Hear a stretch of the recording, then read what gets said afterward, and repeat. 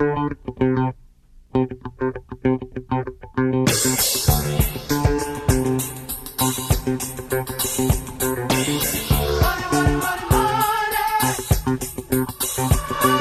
haven't discovered the next Beyonce, and I had to let him go. And this is one of the hardest things I've ever had to do. It was tough. I raised a small friends and family round.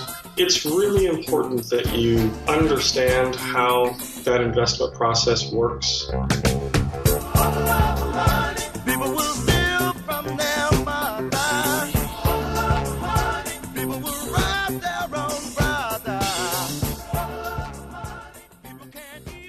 The company I run today is called Music Xray, and it was actually founded just over 10 years ago. We spent about 2.5, almost 3 years in development before we launched. And then when we launched in early 2009, we realized fairly quickly that we had the wrong product. It just wasn't catching on the way that we thought it should. So we had to go back to the drawing board again and then relaunched in January of 2010. So we've been online now for just over 7 years. What Music Xray does, it's kind of a two-sided market. On one side, you have aspiring musicians, bands, and songwriters from all over the English-speaking world, some of the Spanish-speaking world. And we provide access, guaranteed access to all of the industry decision makers, music supervisors, kind of the people who put music into advertising, television, and movies, the A&R directors at record labels who decide which bands get signed or which songs get licensed for major acts to perform.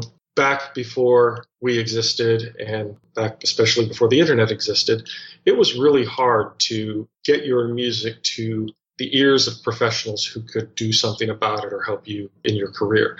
If you didn't live in one of the music capitals like London, New York, Nashville, or LA, you really needed to know someone there who had a personal network within the music industry. So it was as much about skill and talent for the musicians as it was about who you know. Right. What's the website? In the simplest way, how would someone use it today? Yeah, it's the website is musicxray.com. No hyphen, just musicxray.com. The way musicians would use it is they open a free account on our site, they upload their music.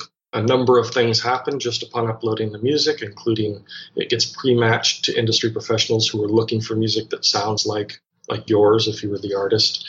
We show you in our database how many fans we have that are into the type of music that you're performing, and then we offer you the opportunity to contact those professionals, or rather send a song to those professionals, and if they like it, they open a dialogue with you. You acquire fans through the platform, and the dialogue that professional opens with you can result in a deal, your song being licensed or your band being signed, any number of things. You're making it onto a tour, getting some studio work, things like that. But our real product, even though that's a service that we provide to musicians, bands, songwriters, performers, our real product is on the other side of that equation, which is to the music industry. We've developed what is hands down the most effective filter so that the industry professionals are hearing mostly good music that's targeted to what they are looking for. And a lot of it is really good. We see hundreds of deals every month being agreed between industry professionals and musicians. And as long as we can be an indispensable tool to the industry, then that's really our mission. So if I'm like a DJ on the side for fun where I'm making my own music and I'm, say, uploading to SoundCloud and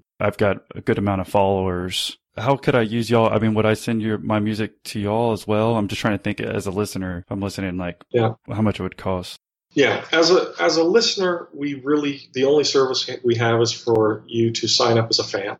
Mm-hmm. And when you sign up as a fan on Music Xray, that's free. You give us some information about what your music tastes are.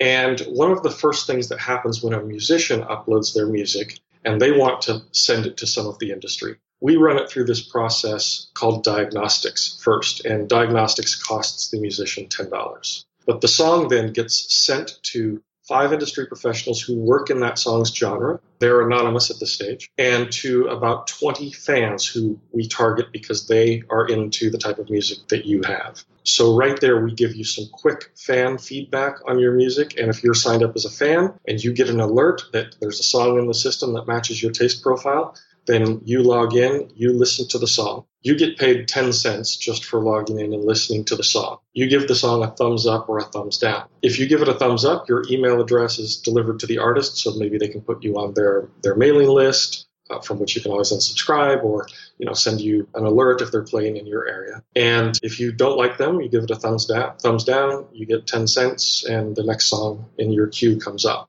So that's the fan experience for you. The industry professionals, those 5 anonymous industry professionals, are each listening to the song, and they each are giving the song a 5-star rating on 5 separate criteria. So 1 to 5 stars on production, 1 to 5 on composition, arrangement, performance, and hit potential. We compile all of the data, the fan reaction data, the industry reaction data, and we show it to the artist. And we say, okay, this is just an initial dipping your toe into the waters here, but you can see how 5 professionals who work in your genre have reacted to this song. You see the average of their ratings. Now, if any of those 5 professionals who were anonymous happen to love your song so much and they have a use for it or they want to contact you, they certainly can. And some people have gotten deals at that stage alone. But the way that we work is so transparent that we take that data from the industry and the fan reaction, and we use machine learning through Amazon to make a prediction. And we show the artist, the musician, what is called a selection prediction score. So it's 0 to 99%. And whatever that number is, that is the percent likelihood that that song will be picked up for a deal of one kind or another if the artist submits it to at least 20 opportunities.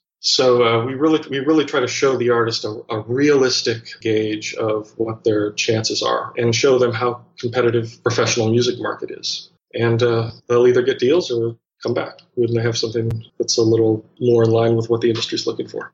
Can you give us examples of maybe what type of artists have gotten success from using your platform? Yeah, we see them occasionally. We get a major label signing. Universal Republic signed a band through us not too long ago. I'm trying to remember what they are called. I might have to look that up and come back to it. But we see, as I say, hundreds of deals a month. Most of the deals are sync license deals where the song is going into a movie, an ad, being played on sports commercials or even in sports arenas during professional games. The musicians are compensated. Usually the compensation runs from $500 to $5,000 for those types of deals for the musicians. What we haven't done on Music Xray, despite the amount of time that we've been around, is we haven't discovered the next Beyonce or the next Taylor Swift or something like that. What we have done a lot of is placing songs that have been written by other people with artists like that. There was a Miranda Lambert album that came out just 2 or 3 months ago that had a couple songs on it that had been found by the producer through Music Xray. And if you go to musicxray.com, down at the bottom of the page, or even actually on the front page, you'll see some success stories, and you can click into another page where it's just a really, really long list of success stories that have occurred through the site recently. What's your role today at the company? And could you tell us a little bit about the size and or revenue so we get an idea of your company? Yeah, revenue is about $2 million, so it's small. But all of our revenue comes from, right now, the money that is paid to us by musicians, songwriters, and bands that are seeking access to the industry. Now, the way our system works is if a song begins to get a little bit of traction within the industry, our system, I'll just give you an example. Our system knows how many professionals there are at any one time out there looking for love ballads. And let's say the musician submits their love ballad to 2 of those professionals. And both of the professionals pass because it's just not the right fit for whatever their project is. But they give the song a really high rating. We can identify which other industry professionals are looking for love ballads, and not just which ones are looking for love ballads. Professionals that are looking for love ballads that consistently have the same taste, give the same kinds of ratings to similar songs as the professionals that you targeted as the musician. So our system will then send that song automatically to the other industry professionals that we think are likely to want to hear it. So our deal with the musicians now, so this is the submission revenue money that I told you about, that's about $2 million. But we're building up another line of revenue in the company now, which is our deal with the musician in our terms of service is if your song is picked up by a professional and a deal ensues because you submitted your song directly to that professional, that deal is entirely yours. You do your business between the industry professional and yourself, and that's the deal. But if your song is discovered by another industry professional through the magic of our software doing this kind of relational thing I mentioned, then we would be entitled to up to 20% of the revenue that deal produces. And in the longer term from here on out, the bulk of our business is expected to be owning a large portfolio of revenue-generating deals where we own a piece of each. How about the size? I know you gave us a $2 million revenue. How many people work there? When we were building everything out and building up customer service and we're doing everything manually, at one time we were 23 people, I think. Mm. And that's the largest we've ever been. We automated so many things over the years that we're down to a team of about seven, eight. Yeah, we're a small company. How about backtracking a little bit? You said it started about a little over 10 years ago. I mean, how did you end up getting into starting the company? Oh, I started my career in the traditional music business, but had always been into computers I think I took some computer science courses in high school and could program a little bit in BASIC and something else, but always kept up with advances in computers. And in the music industry, they're not so much anymore, but it was a very technophobic industry. It was hard to find people in the industry who really were seeing the digital wave coming and all the possibilities that would bring with it. And I left the traditional side of the business in 2000, just in time for the dot-com implosion. Mm-hmm. But it hadn't quite happened yet. And a lot of my friends were moving over into the digital music business, and I thought that was where the future was going to go. So I took a job as the marketing director of a digital music company in Europe. And when the dot-com occurred shortly after that, the company closed down and I was left without a job. And I kind of had the choice of going back to the traditional music business or doing something new.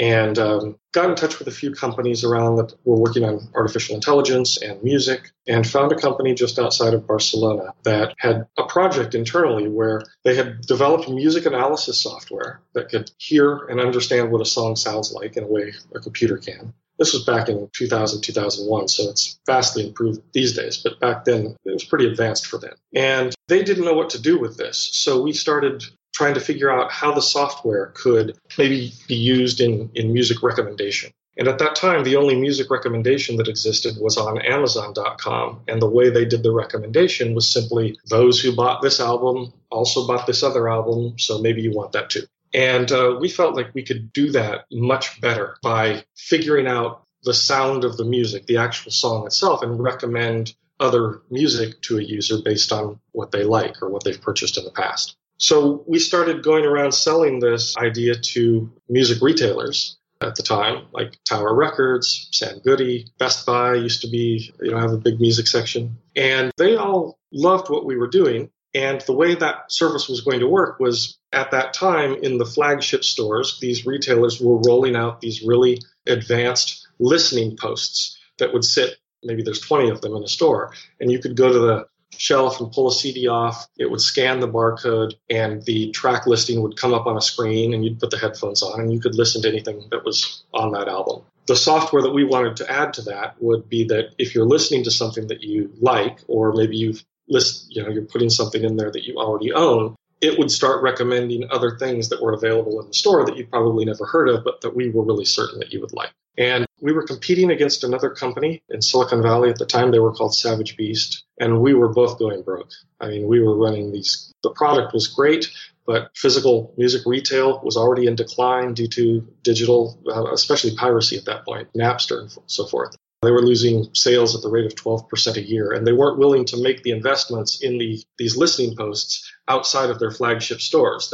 There were plans at one point to roll them out across the country, but then the retailers began seeing that, okay, the gravy train might be ending here. So we couldn't sell this software to anyone, and neither could our competitors. So we had to go back to the drawing board, and our competitors went back to the drawing board and changed their name to Pandora. and became Pandora. And we went back to the drawing board and thought, there's only a little difference between recommending music to a person based on what they loved in the past. Why don't we tweak this and try to make the recommendation to a market based on what the market has shown to like in the past? Or in other words, predicting hit songs and selling this service to the music labels so that they could spend less on projects that, they put a bunch of money behind them and then they would fail. The batting average in the music industry was especially low at that time. And we could improve their batting average, and that would enable them to spend, save money on projects that were destined to fail and spend that money on developing new artists that were more likely to succeed. And that's what we built. It was called Hit Song Science. And Music Xray is a continuation of that vision, how to find the right songs for the right commercial purposes within the industry.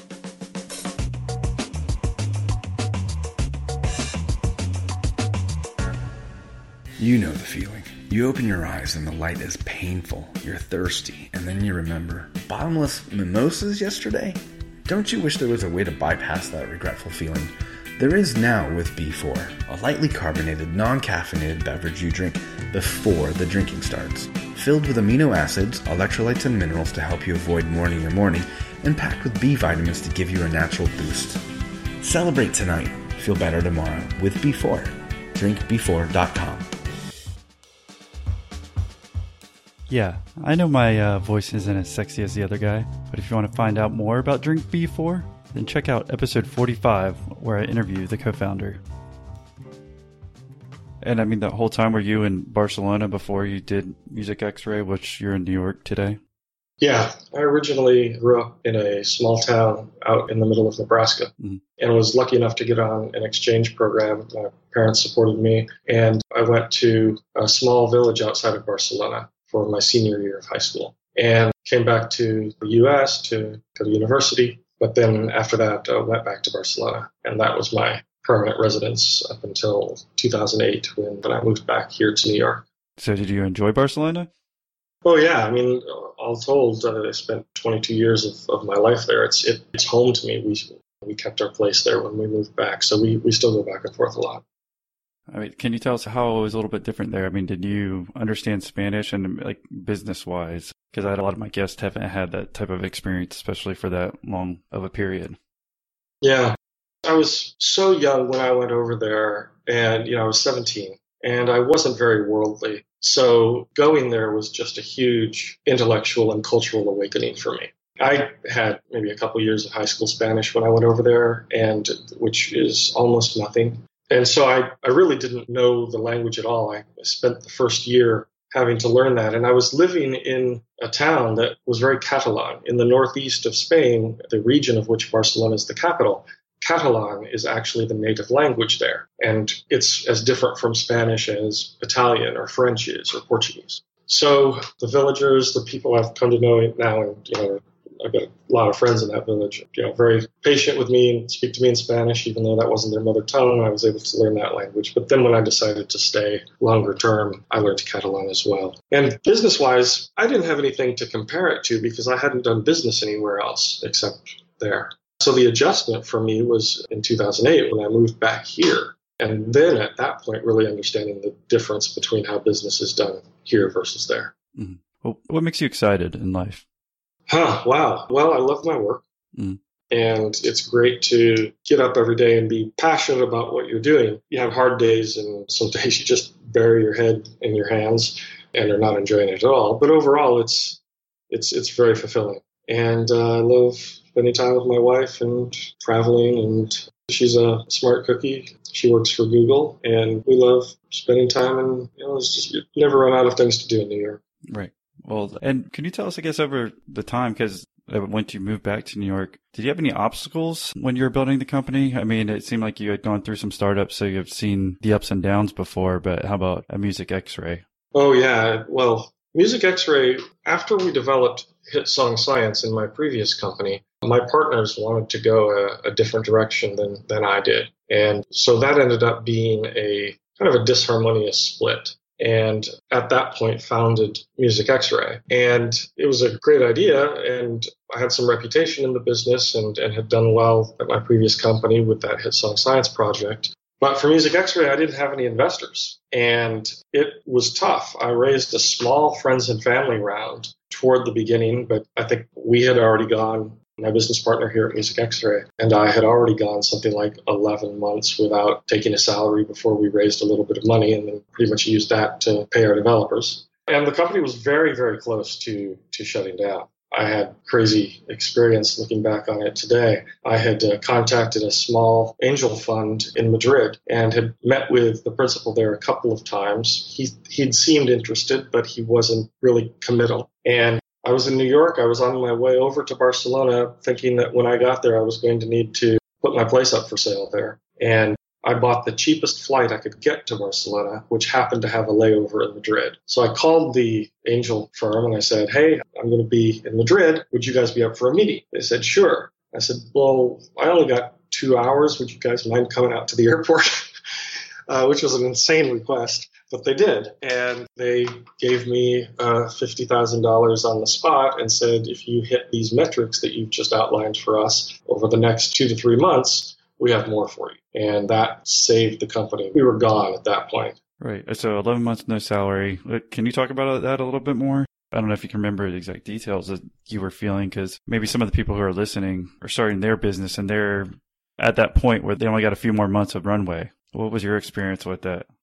It was sort of a double whammy for me, because there were those first 11 months or so where we hadn't raised any money. And it was basically 3 people working on the company, cobbling together things, trying to sell what we could, and doing a little bit of consulting through the company with some of the music labels, but it was really chicken scratch. And that was tough, but we got through that. And then some time had gone by. I think we raised a little bit of money somewhere in between. But then in January of 2008, moved back to New York thinking, okay, I need to headquarter the company here in New York. We need to raise a serious round of capital. We've got more people on board, senior developers who you need to pay well. And I started just blowing through my savings. And it was especially hard because shortly after that, the recession hit and money just dried up. And I was dwindling my savings and I was freaking out. My wife was freaking out. I would be so stressed out, it would stress her out. It was very trying on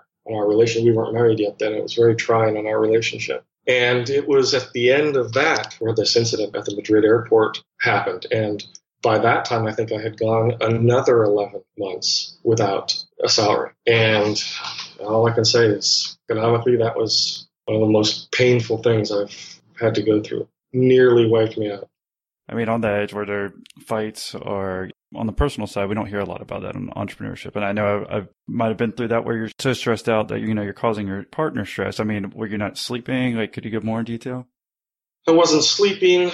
She would be at work every day. She used to work. When we got back to New York, she went to work for NBC. She'd come back from work. I would have been in the apartment all day because we weren't renting an office. So I was working at home, which was kind of driving me stir crazy. It was my first year living in New York. And even though I'd visited here a lot and even done business here, I would stay several weeks at a time. It was, the first year was just hard for me to adjust living in New York, for any number of reasons. Mm-hmm. So she'd come home from work, maybe after a stressful day, ask me how my day was, and I never had any good news. I'd be like, oh, this happened, and I talked to that investor, and he says he'll invest, but not until I do this spreadsheet with projections out for 5 years, and I have no idea I'm just making this stuff up, and I don't know what we're going to do. We're going to have to sell the place in Barcelona. And she was, for a while, always there and very comforting to me, but after not too long, she would be like, I'm stressed out at work, and then I come home and all this does is stress me out even more. I can't go on like this. You need to do something. And yeah, there were fights. It wasn't pretty for a while. Yeah. And then imagine some of the listeners, if they've started their own company, usually they kind of start it from a spare bedroom or something like that to try to save money. Can relate with the store craziness. I mean, how long did you work at home, and when were you finally able to expand out, and how did that have an effect on you? How long did I work at home? Let's see. Probably a year and 3 months. And then finally went and got a shared office space, basically. where we had our little cubicle section, but it wasn't, we were on an open floor with other companies that had their own little cubicle section. That's done a lot here in New York for startup companies. And that had a great effect on me, even if it were just I think it was like a 7 or 8 block walk to where we rented. Just getting out and walking to work in the morning and being able to wind down on the walk home in the evenings made a difference. But of course, being able to afford the office space, that was because we eventually did get some more investment and the business had started showing a lot more promise. When it lifted, it lifted. Yeah, because I find a lot of entrepreneurs, you don't really think about that being an issue, right? When you're starting a company, I think you're just kind of excited to start the company. And then when you're not part of that office workforce, I think you start missing some things. And so, yeah, I think some people can relate. Like, I know I can. So, and before I got into the music business, I had started a company that we had our own brand of wristwatches, and we didn't know what we were doing, and maybe more than we want to get into, but our wristwatches caught on as kind of a novelty or a fad item. And we took the company to profitability in 5 months, and I don't have an MBA. I didn't know that much about business. I was really winging it, which was very expensive, but fortunately that company was raking it in almost from the beginning. And I just wasn't prepared for the long slog that came here at Music Xray when we started. Mm-hmm. And well, you're talking about you're finally able to move out. Did you make your hire right when you moved out? Tell us about your first hire and when you expanded. Well, let's see. Our first hire wasn't even local. So I was based in New York at this point. My business partner with whom I founded Music Xray lived in the Bay Area, San Francisco. And our first real hire was our CTO, Jeff Durand, who is based in Boston and who I knew through working with him as a consultant. And he's still with us today, the CTO, and he's amazing. So he was our first hire. And then I hired a couple people here in New York, and that's both having the money to hire some people in New York and also, okay, now we need a place to work and to call our office, and that's when we moved out. My first hire was a guy who I really liked. He was my age, but had gone back to school to get his MBA at Georgetown. And I still felt at that point that there were some fundamental skills that I lacked as things one might learn at business school, or have done through experience that I hadn't done. So I wanted to hire somebody who knew that stuff. And he turned out to be a great hire for those things. But when those needs had passed and we were on to the next stage of the business, what the company really needed at that point was business development, someone to handle customer service, someone to handle the management of the community of industry professionals. And so, I probably had 3 or 4 people early on that I had to end up letting go and then rehiring as the needs of the company changed. Right. Well, can you tell us about that process? I mean, is that the first time you had to fire somebody, and tell us what that was like? Because you seem like a pretty calm guy. That's why I'm asking. It doesn't seem like this might be an easy thing for you. No, it never is. I had to fire someone a few months ago, and it's the most unpleasant thing you have to do. But the first time I had to really fire someone, it was really hard. He was essentially a friend in addition to working at the company. We would travel together on company business. We'd become close, and he was really bought into the company and really loved what we were doing. And his role just wasn't needed anymore. We were having a hard time finding the right or creating the right work for him. And we realized that we were doing that and the company couldn't afford it. And I had to go to him and let him go. And I said, this is one of the hardest things I've ever had to do. I guess I'd been fired before. I knew what it felt like to be on the receiving end of that. And it's very difficult, but you have to do it, right? Someone said to me, I think it's a line from Jerry Maguire. It's called show business, not show friends. Right? Mm-hmm. Yeah. Well, kind of closing out, do you have any parting wisdom for people who are listening, whether personally or business-wise, about being an entrepreneur and carrying on? Yeah. If it's the kind of company that you need outside investment to get off the ground, it's really important that you understand how that investment process works. Most likely you're going to get some money. That money isn't going to be enough to execute the full vision of your company. It's going to be enough to get you to some next milestones where you can go back to sometimes the same investors, sometimes new investors, to get another round of capital. But the investment raising process is long and difficult, and you will waste a lot of time doing it if you don't start working on your next round almost as soon as you closing your current round, not spending the money. And one thing that I wish I had done much earlier in the process was have a good CFO, someone who could just make it their job to ensure that our capital was coming in. And obviously it's a team effort, but someone to lead it that had an already established reputation with investors and had contacts and would put his name on our project would have made it so much easier. So I would say always know where your next round of capital is coming from and keep cultivating the relationships that ultimately might lead to your exit if you plan on selling to a larger company. Know who those companies are, have relationships within them, make sure they know what you're doing and how your business is going well before you want to sell the company or before they would want to buy it. Yeah. All right. Well, like I said, we appreciate you coming on, Mike, and sharing your story. If someone wanted to say thank you for doing the interview or say hello, what's the best way for them to reach you? Probably email mike@musicxray.com. My inbox tends to be a bit of a wasteland, but if I don't reply, usually my PA will. All right. Well, great. Well, like I said, thank you for coming on and sharing your story. Yeah, thanks for having me.